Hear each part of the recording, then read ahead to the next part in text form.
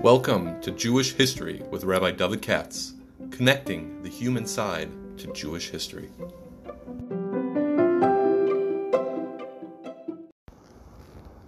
For sponsorship opportunities or to support this podcast, please visit our donate page at www.support.rabbidavidkatz.com. Hi, let's see, it's Monday morning, and now I have a few minutes, maybe I can do the Parsha sent early in the week. Some people are writing me from Australia, where the earlier they get it, the better, which is interesting. Today's talk is being sponsored by a friend of mine who's done it before, David Feinkich, from Odessa, as he told me, and his family's from near Vinica. That's where the German military headquarters were in World War II. Wow. And he wrote me the other day, but that's not fair. He says, I know the borders of Eastern Europe that are shifting all the time. Yeah, if you're from there, he's from Odessa. Okay.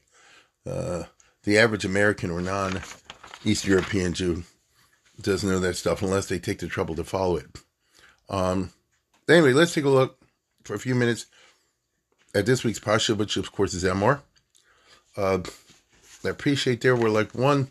I hope we'll have one extra sponsor show up this week because I'd like to do something for Lag Bomer, but we'll see. Meanwhile, thank you, David Feinkich. The Emor, I'll tell you what I'm thinking. Elites. You have different types of elites in different cultures. In this case, we're talking about Judaism, obviously, and it just strikes me that this. You have the Tersha, B'Ksabim, the Tersha V'Pet, the Chumash and the Talmud.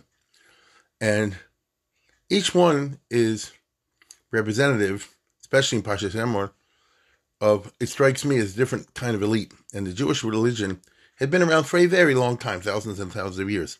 And it's an extremely rich and variegated and diversified tradition. Therefore, it doesn't have a single model, has models, multiple models. And one of the models is the models of the elites. The leadership, the elites, the top people, the guides. To put in simple terms, in the Chumash, it's the Kohen, in the Gemara, it's the scholars, the Talmud Chacham. Those are not identical. One is a hereditary elite, one is a meritocracy elite. In English, the meritocratic elite. And that's just interesting, because one is associated when the Jews were in Eretz Yisrael, and the other is associated primarily when the Jews lost Eretz Yisrael. Now, that doesn't mean there aren't Kohanim today. I'm a Kohen. But it doesn't mean that there weren't Talmidei Chacham back in the time of the Chumash and the Tanakh and all that by Sheni. But you don't see them. In other words, they're there, but you have to look hard. The sources don't tell us much about it, which is why when you read Josephus and that sort of thing in the Bay Sheni, you read about these hereditary types of elites. Taka Kohanim, like the Maccabees and the other families that ran the show, that drove the Haredi historians crazy. I'm talking about the Doris Rishonim and Victor Miller and so forth. And they will take the trouble to rewrite Josephus to point out, notice the Chacham are there, the meritocracy is there. It's just that Josephus was biased, Philo was biased. It's a very complicated subject. But there's no question the Parsha Emor, this week's Parsha, is a Parsha of Kohanim and hereditary elites. So the way it's set up in the Chumash is the highest thing is the Kohen. No, the Kohen Gadol, HaKohen HaGadol Me'achav. And it's reflected through all kinds of requirements that are associated with a certain type of public elite who are supposed to be there on parade. The public's supposed to go to Beis HaMikdash, to Mishkan, you see the Kohanim. So therefore you have these funny rules that anybody who's got a blemish can't be a Kohen and can't serve and all the rest of it. Even if somebody is like blind or Teruah Azov, that makes sense. But I'm talking about, what is it? Merach Hashech and all these other sorts of things that you find. Shever, Ivera, Pisecho, Char Masura. Honestly, what's wrong with the Kohen who's Iver, who's blind? Today, as a matter of fact, it's very politically correct to say, just because someone has visual issues, as we would say today, doesn't necessarily mean that they're not fit to be a Kohen. It's a famous Shaila in Halacha in the Shalos and Chuvas literature. if someone has this deformity or that one, can they be a shlich tzibur?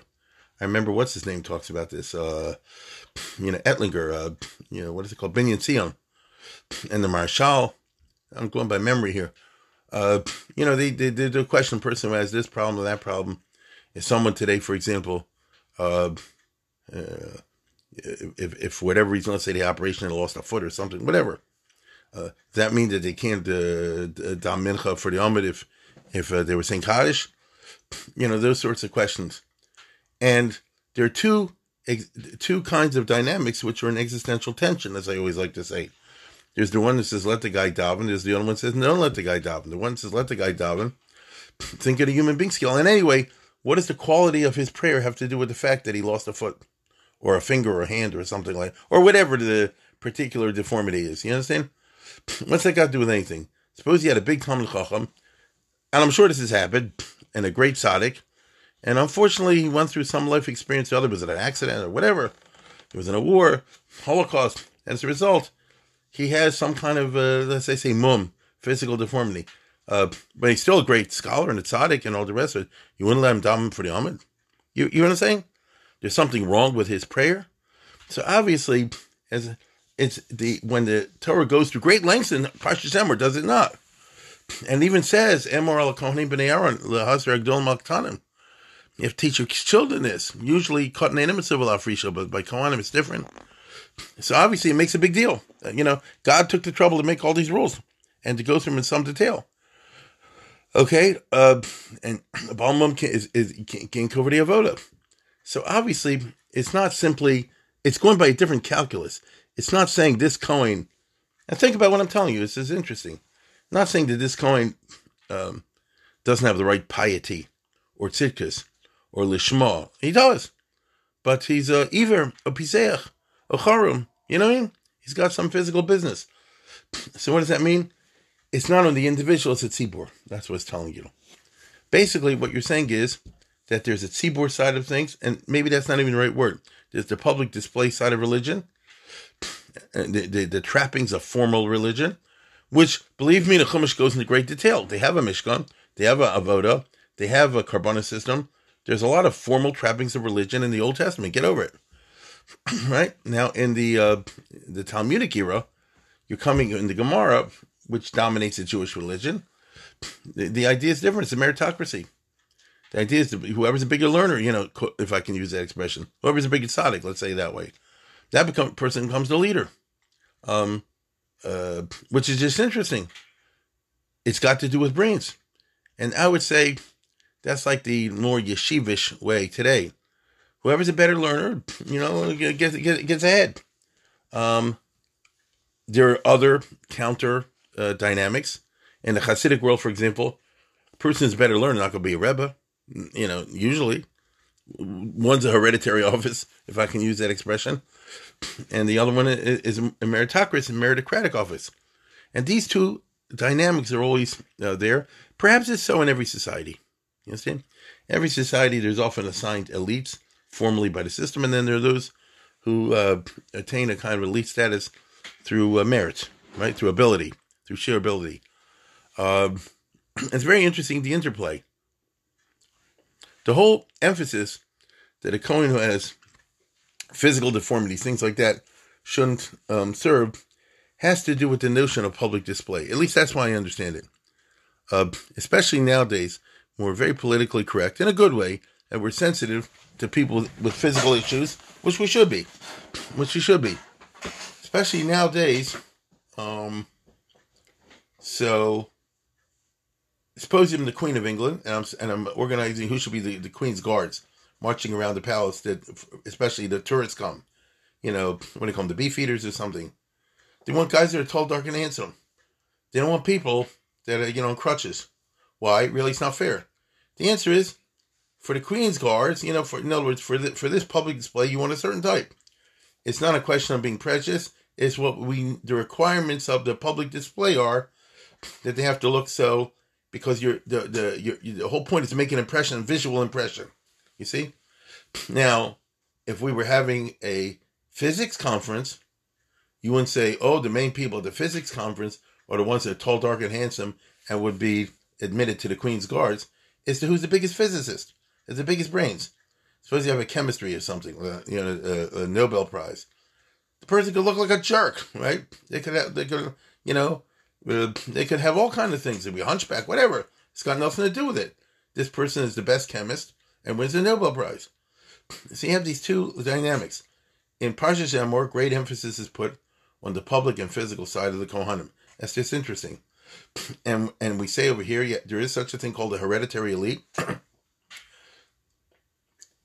As I say, it's not everything in Judaism, but it's a very important part of Judaism, but it's dead today because we have no Beis HaMikdash.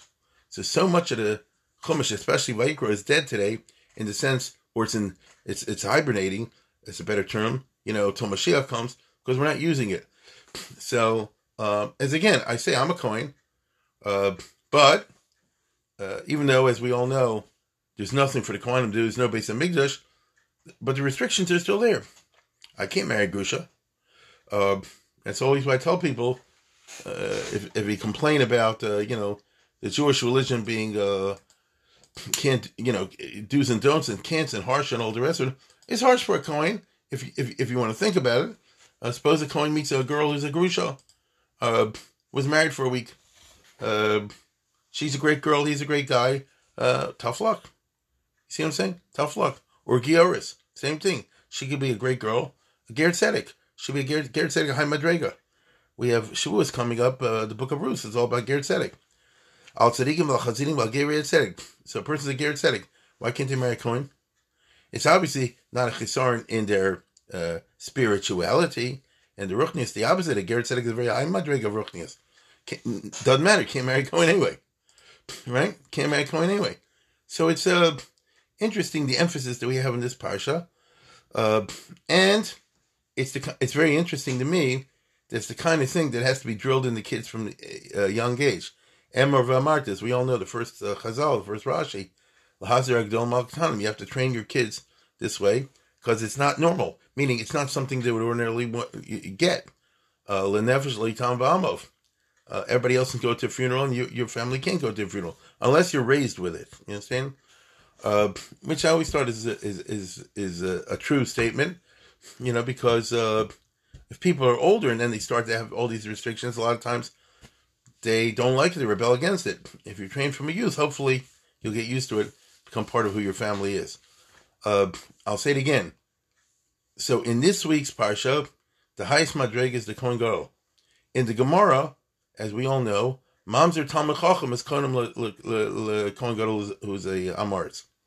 You can't get a more anti-Parshas Emor statement than that.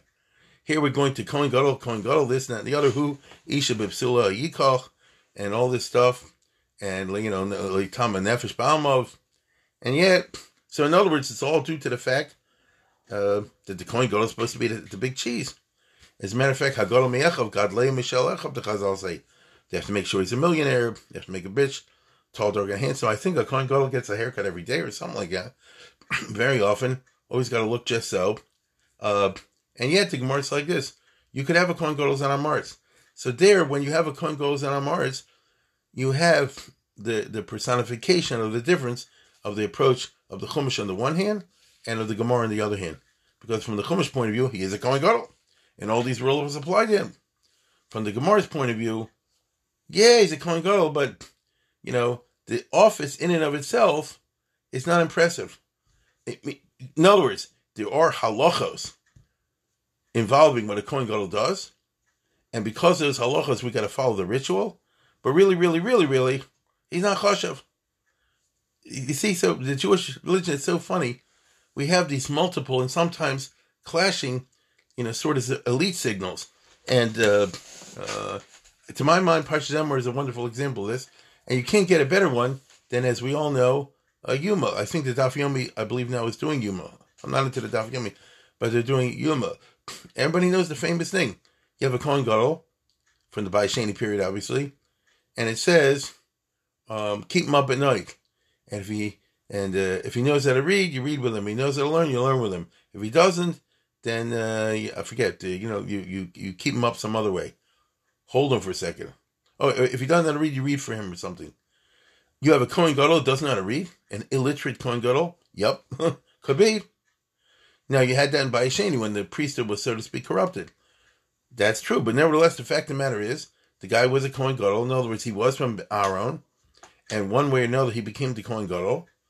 And now it's Yuma, it's Yom Kippur time. And you have the Ziknei, Beis Din, or whatever. In other words, these are the rabbis. They represent the Talmudic tradition. And the scholars are telling the Kohen Gadol what to do. He has no idea because he can't read. So it's almost like, as I say, it's a wonderful example of the paradox involved over here. That here's the top leader of the Jewish people. And he's the one who's going to get them all their mitzvahs, their averos atoned. And he can't read. So in other words, he's carrying out a ritual. But I don't believe that one of these high priests that were there in Bayesheni, of the type that are described in Yuma, who can't read, and very often they were stooped in, by the king or the Romans or something like that. But nevertheless, he is the Kohen Gadol. So you're telling me this guy goes in the Kodesh HaKodashim as mechaper for Klal Yisrael for all their averos? The answer is yes. So you have over here a very paradoxical, the whole Yom Kippur, when it was practiced in the old days, has this kind of paradoxical aspect to it, magical perhaps, in which a guy who's a dummy, again, a Mamzer Kohen Gadol would bench before him. Mamzer Talmid Chacham, would bench before him, or whatever. This Kohen Gadol, he's going in and doing the Ketores, and he is tuing off the Kapara for Klal Yisrael. It's like unbelievable. And we all know, again, since it's Yuma time, that, they have to make him swear not to do the Ketores wrong and all the rest of it. My goodness.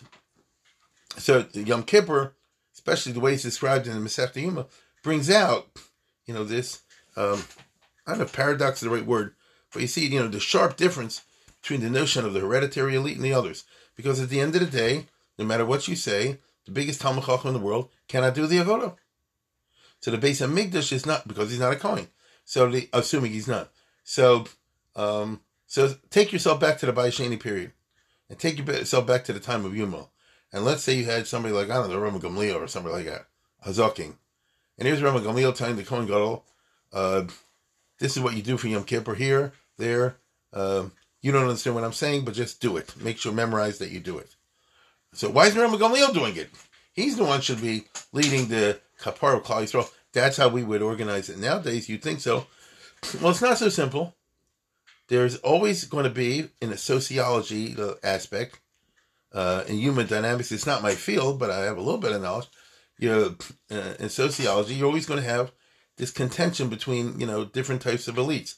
Hereditary elites on the one hand, who are into public show and display and formality and that kind of thing. The formality being the way that they kind of guard their special status, versus the meritocratic elites who say, I don't need all those extra ceremonies, all the rest of it. I can attain elite status by virtue of my abilities in whatever particular field it's in. Okay? In whatever particular field it's in. And, society's running both. Okay? Here in the U.S., we have a funny system, but it just reflects, the clash of these two sorts of things. You have elections. So basically, the theory behind the elections is a meritocracy. I know we don't get the best person for president, but the theory is you're putting him up there and you should. That's the idea of election. Otherwise, you wouldn't have elective leadership. You'd have, like Plato, you have, the either not hereditary, you'd have elites choosing the leaders.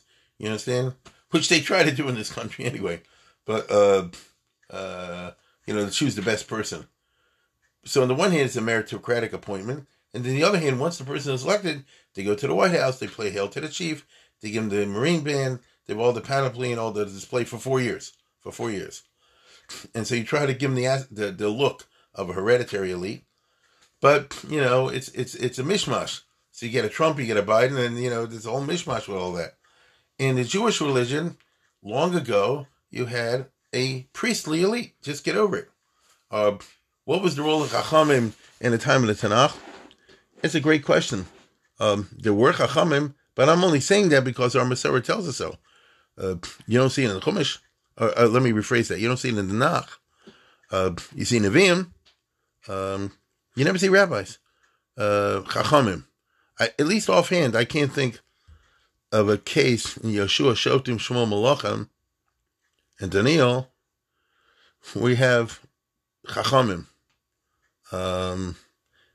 You got to wait till Ezra, and Ezra's position is not 100% clear either, but he sort of is, sort of. Ezra Sofer and so forth. But all the other times you have Kohanim, you have Melachim, you have tribal leaders and aristocrats who usually screw things up. There were bad news in the history of the Jews. Where are the rabbis? You know, where the Talmid Chacham? Where's the Sanhedrins? If you look very minutely, you can discern here or there. And again, somebody like the Doros Rishonim, which you can find in Avigdor Miller books, you know, you can. You know, I remember this. You know, whoever the king was, he only killed the murderers and not their families because he's following Torah Sheba'al Peh. You know, once in a while, but B'derech Klal not. For a long time, the Jewish people were run by hereditary elites, and there's a natural tendency on part of the Tzibor that people have a certain deference towards hereditary elites. Sometimes they don't, but you know, typically they do. Throughout Jewish history down till today, to my mind, there's as they say, an existential tension and a constant tension between, you know, the desire for elites to attain hereditary status and operate that way versus the counter of, you know, meritocracy trying to break through the artificial barriers established by the would-be hereditary elites. Now, I'm not talking about the Kohanim and the Chumash, because that's in the Chumash. That's what God said. But other than that, you'll always find, take, for example, the institution of the rabbinate, Rabbanim. I always try to explain to my students, and you know this very well, a rabbi is not a clergyman. A Kohen in the time of the Bible was a clergyman. A clergyman means somebody who's necessary for them to perform a religious service, religious ritual. You cannot do a carbon without a Kohen, like I said before. You cannot do the Ma'aseh Yom Kippur without a Kohen, even if you have to get an illiterate, as I pointed out. So that's, you know, a clergy person, correct? You know, it's necessary for performance of certain religious rituals. But as we all know, ever since the Beis Hamikdash is destroyed, there's no clergy people, not that I can think of. So you can make a minyan without a rabbi. You can get married and buried and divorced and everything. For baby naming, whatever you want. You don't need a rabbi. So the position of rabbi, which is the position that popped up in Jewish history, which emerged very slowly but clearly after the Churban Beis Hamikdash, when the laws of Emor, at least the ritual laws, a lot of them fell into desuetude. So, I mean, you can't have Ish Charuma, Sarua, Merach Hashak. I mean, there's no Beis Hamikdash anymore. So when the Beis Hamikdash was destroyed, there emerged a meritocracy kind of leadership called scholars, and they're just, their authority is not institutional, but it's charismatic. It's not immoral Kohanim. It's charismatic. And the charisma consists of the perceived scholarship. That's what it is. And therefore, the term rabbi literally meant someone with some amount of knowledge of Gemara, to use modern terminology. If you know a little bit of Gemara, you're a little rabbi. You know a lot of Gemara, you're a big rabbi. And that's all it was. So, it's a scholar. As we know, over the course of time, when the Beis Hamikdash is not there and the Kohanim couldn't do what they were doing anymore, so this group emerged as, for better or worse, the elites. The Judaic elite, let's put it that way. You always had the money elite, the Gvirim, but that's not enough. Nobody survives that way. So as a group, you need the religious, the Judaic elite. Over the course of time, there's a definite tendency for the Rabbanim, for the scholars, to kind of gel into a kind of hereditary elite like the Kohanim, right? And there are halachas in the Shulchan Aruch about Talmidei Chacham and Rabbanim. By the time you get to the Shulchan Aruch, and you have such discussions in the Gemara. It's taken from there. but also a lot from post-Talmudic. In your day, I'm talking about. And there was a clear tendency for the position of the rabbi to eventually become kind of institutionalized in the communal rabbinate, what they call it, the Av Beis Dins. And that's a function that kind of developed over the course of Jewish history. And so what does that mean? The scholar is becoming a kind of a priest. Not the same way, but it's becoming a fixed and formal office. Someone who's an Av Beis Din, that was like a certain position. And his functions are not to run karbanas, but nevertheless he has certain official functions. And they're developed over the course of time a kind of a ritual and protocol among Rabbanim. This you do, this you don't do. They dress a certain way, they act a certain way, which again are not hardwired like you have the Kohanim in Parshas Emor, but they kind of develop. The rabbis dressed, as I say before, a certain way, and a certain type of image they had of the Rabbanim. And people, Taka brought them Trumas and Meisers, not literally Trumas and Meisers, but in other words, I'm talking other than the salary, people brought them gifts and things like that throughout Jewish history, in one form or another. Check out the Yavain Metzula when he talks about how they used to stuff them with all kind of gifts before the Chmielnicki time. The counter to the rabbi, the official rov, which became like a hereditary sort of thing, semi-hereditary. I don't mean that it passed down to the son. That is a big issue in the history of Jewish law. And, in other words, is the Rabbanos a position for Yerusha or not? The Chassam Sofer and the others. That's always a fight. But I'm talking about in the formal nature of the office. Okay? The formal nature of the office. And,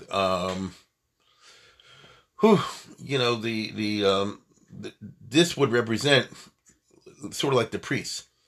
And who was the other side, the meritocracy in that situation? Rosh Hashiva. Right? The Rosh Hashivas. In other words, because the Rosh Hashivas is purely a meritocratic situation. Used to be. Right? Once upon a time, they didn't have yeshivas like they have nowadays, which are formal institutions that when the head dies, somebody else takes over. But it's a totally personal kind of thing. You'd have somebody who's a Rosh Hashiva. He attracted people or didn't. And when he left or died or something like that, the place fell apart. And the students would go to somebody else to whom they were charismatically attracted. So just because the guy's a Rosh Hashiva and his son is his son doesn't automatically mean he's going to be the head of the yeshiva if he doesn't have the same kind of personal attractive draw that the father had. That's how it went century after century in Jewish history. And so the two sides, who replaced the Kohen? The Av Beis Din. And who replaced the scholar? The Rosh Hashivas. It's an interesting thing, but I'm not doing justice to it, but I'm just informing you because I don't think most people realize this. And then what happened? Comes the modern era, and the position of the rabbi, it's kind of still there, but not the same way, because the Av Beis Din's collapsed as an institution. It was replaced by the local synagogue rabbi. Local synagogue rabbi is hard to say he's like a Kohen, but the Rosh Hashivaship, in my time and your time, has become like a formal office like Kohanim. You pass it down to the son. There are big fights in the yeshiva who gets the next position. There's a Kohen Gadol Me'achov. It's become a hereditary position. And of course, the Hasidim came up with the Rebbe, which is a new concept that never existed. Obviously, before the modern Hasidic movement, there was such thing as a Rebbe, right? And that's mamash totally hereditary, and that's a kind of a Kohen Gadol. I mean, it's like a Kohen position. You understand? Now, mutatis mutandis. Obviously, things are not there. It's not the same way, but nevertheless, you're dealing with an office which is Lahazar Gedolim Al Katanim. You have to raise them from the young age to fill this position, and it is a hereditary elite. You understand? In extreme situations, you can have. I'm not going to say it's like a dummy Kohen Gadol in Yuma, but you definitely had in Jewish history, maybe contemporary, they could have a Rebbe who's a young guy. I mean, in Europe, it used to happen all the time. The father died, and the new Rebbe is 15, 16, 17 years old or whatever, sometimes younger. and they'll, the Hasidim will follow him because he's the son of the previous Kohen Gadol, if I can use that terminology. So all I'm trying to get across is that we've seen Parshas Emor sort of personification, or maybe the crystallization of the idea of the hereditary elite. And all the rules, you can't marry this one, the daughter of a Kohen who is Mizana gets an extra hard punishment. You are restricted, you can't go to the funeral, you have to stay away from all kinds of tumah. There's Tumas Mikdash V'Kadashah that we have in this week's Parsha. And all the other things that go along with the first half of Parshas Emor are reflective of this very specific kind of elitism. It doesn't talk about the rules of a Talmid Chacham, which is just interesting. You understand? It doesn't talk about. Let's put it this way: the greatest scholar in the world could marry a ger, right? The greatest scholar in the world doesn't have to. I mean, I think Rabbi Kiva, didn't he marry a Gioris at one point? Off the top of my head, what's wrong? The greatest scholar in the world doesn't have all these restrictions. Is he blind? There are many of the Tanaim Amoraim, certainly Amoraim come to mind, who are blind. You understand? Or had this problem and that problem. Didn't have nothing to do with anything. So what? You see? So he didn't say, it's a mum, it's a this, that, the other, because they're not the Queen's Guard.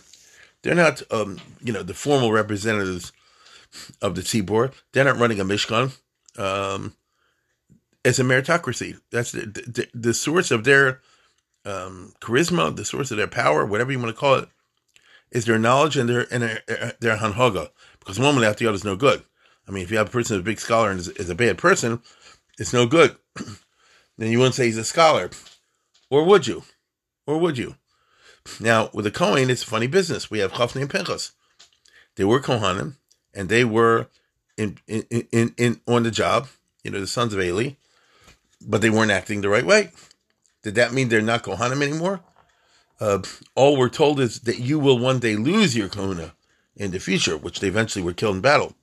And the family, by the time you get to Eviaser and all that, lost it totally.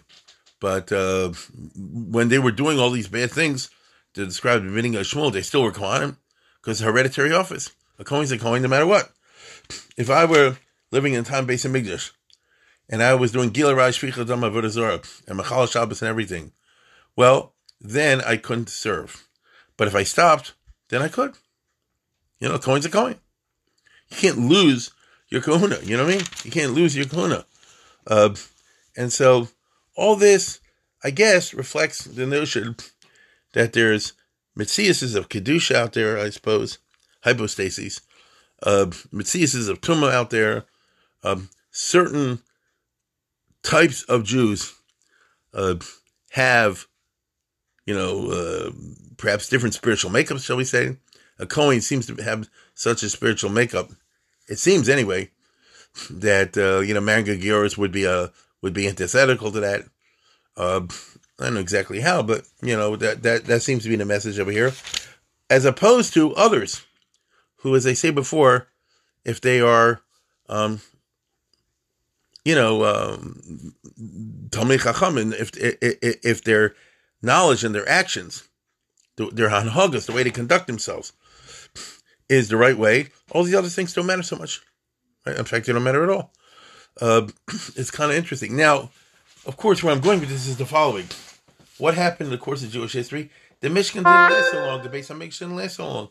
That's funny. Eventually it was destroyed. And so it's really weird. For the majority of Jewish history now, Kohanim, what shall I say? Kohanim have been out of a job. It's funny. Today's Parsha has all these rules about Kohanim, so do other places.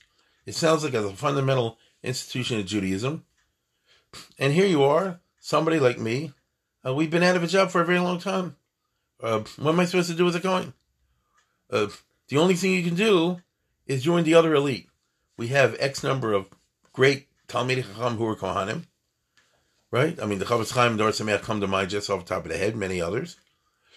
But their charisma, their authority, their ruchnius was not a function of them being Kohanim. Right? So it's funny. It's not a function of them being Kohanim. So we pray for Beis HaMikdash, and then it'll go back to the other way, but then it's going to be funny. Here is standing somebody, like Rav Moshe Feinstein. Here is standing some yatz. He happens to be a Kohen. Nice guy, nice guy. From guy. You're not comparing him to Shlomo Zarbach, to the Vilna Gaon. Okay. And this guy can do the avoda, and the other one, the Vilna Gaon standing there, he can't do the avoda. It's going to be a strange situation, because you and I have lived so long in a Jewish world, which reflects kind of the Geisha world in the sense that the general trend in the Geisha society, particularly in Western society you live, is precisely the collapse of hereditary elites and the replacement by meritocratic elites. There was a time in the West, this is true around the world to be perfectly honest, but I'm just thinking because you and I live in Western society, there's a time in the West where everything was run by the aristocracy. Life was organized around them. And if you were just born in the right family, you just had a better life and a better mahalach than the others. And that was written into law. Now, in America, they're trying to make, for political reasons to get money, they're trying to say just being white makes you a member of the aristocracy. That's current cultural politics. But there really was, in the old days, not in America, this country was founded on different principles, but in Europe, for example, the notion that there's certain people born to elite families, and they own the land, and they own the people, and they get to make the decisions, and all the rest of it. But as we know, with the modern era, that kind of disintegrated, and instead you have different types of elites, more or less meritocratic. The Jewish religion has gone the same direction, which is just interesting.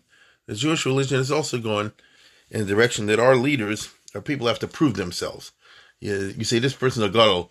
What makes you a gadol? You say, well, look how he knows how to learn. Look how he conducts himself. All right, that's a different story. So we're no longer dealing with somebody because he's a B'nai Aaron or B'nai so-and-so that automatically makes you great. Now, again, with the Hasidim, it's not so simple because you have the idea that this person was the son of the previous Rebbe, and, it's more complicated.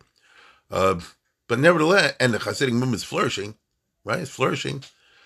So I just leave you with these ideas.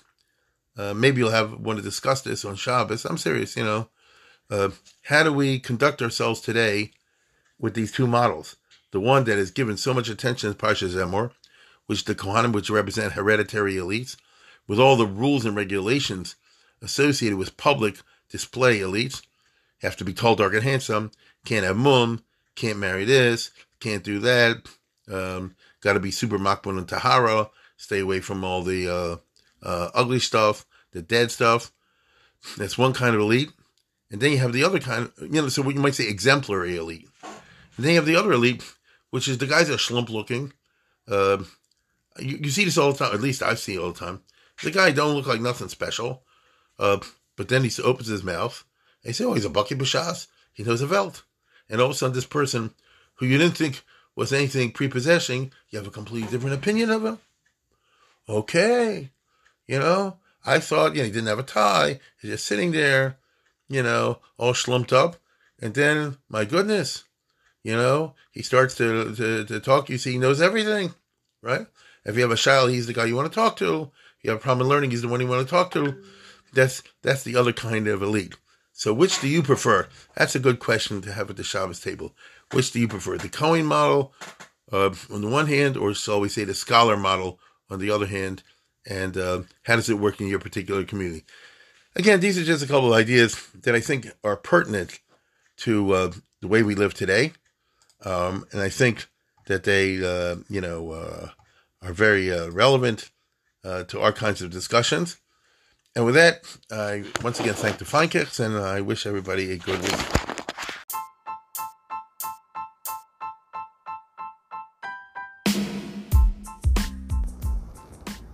For sponsorship opportunities or to support this podcast, please visit our donate page at www.support.rabbidavidkatz.com.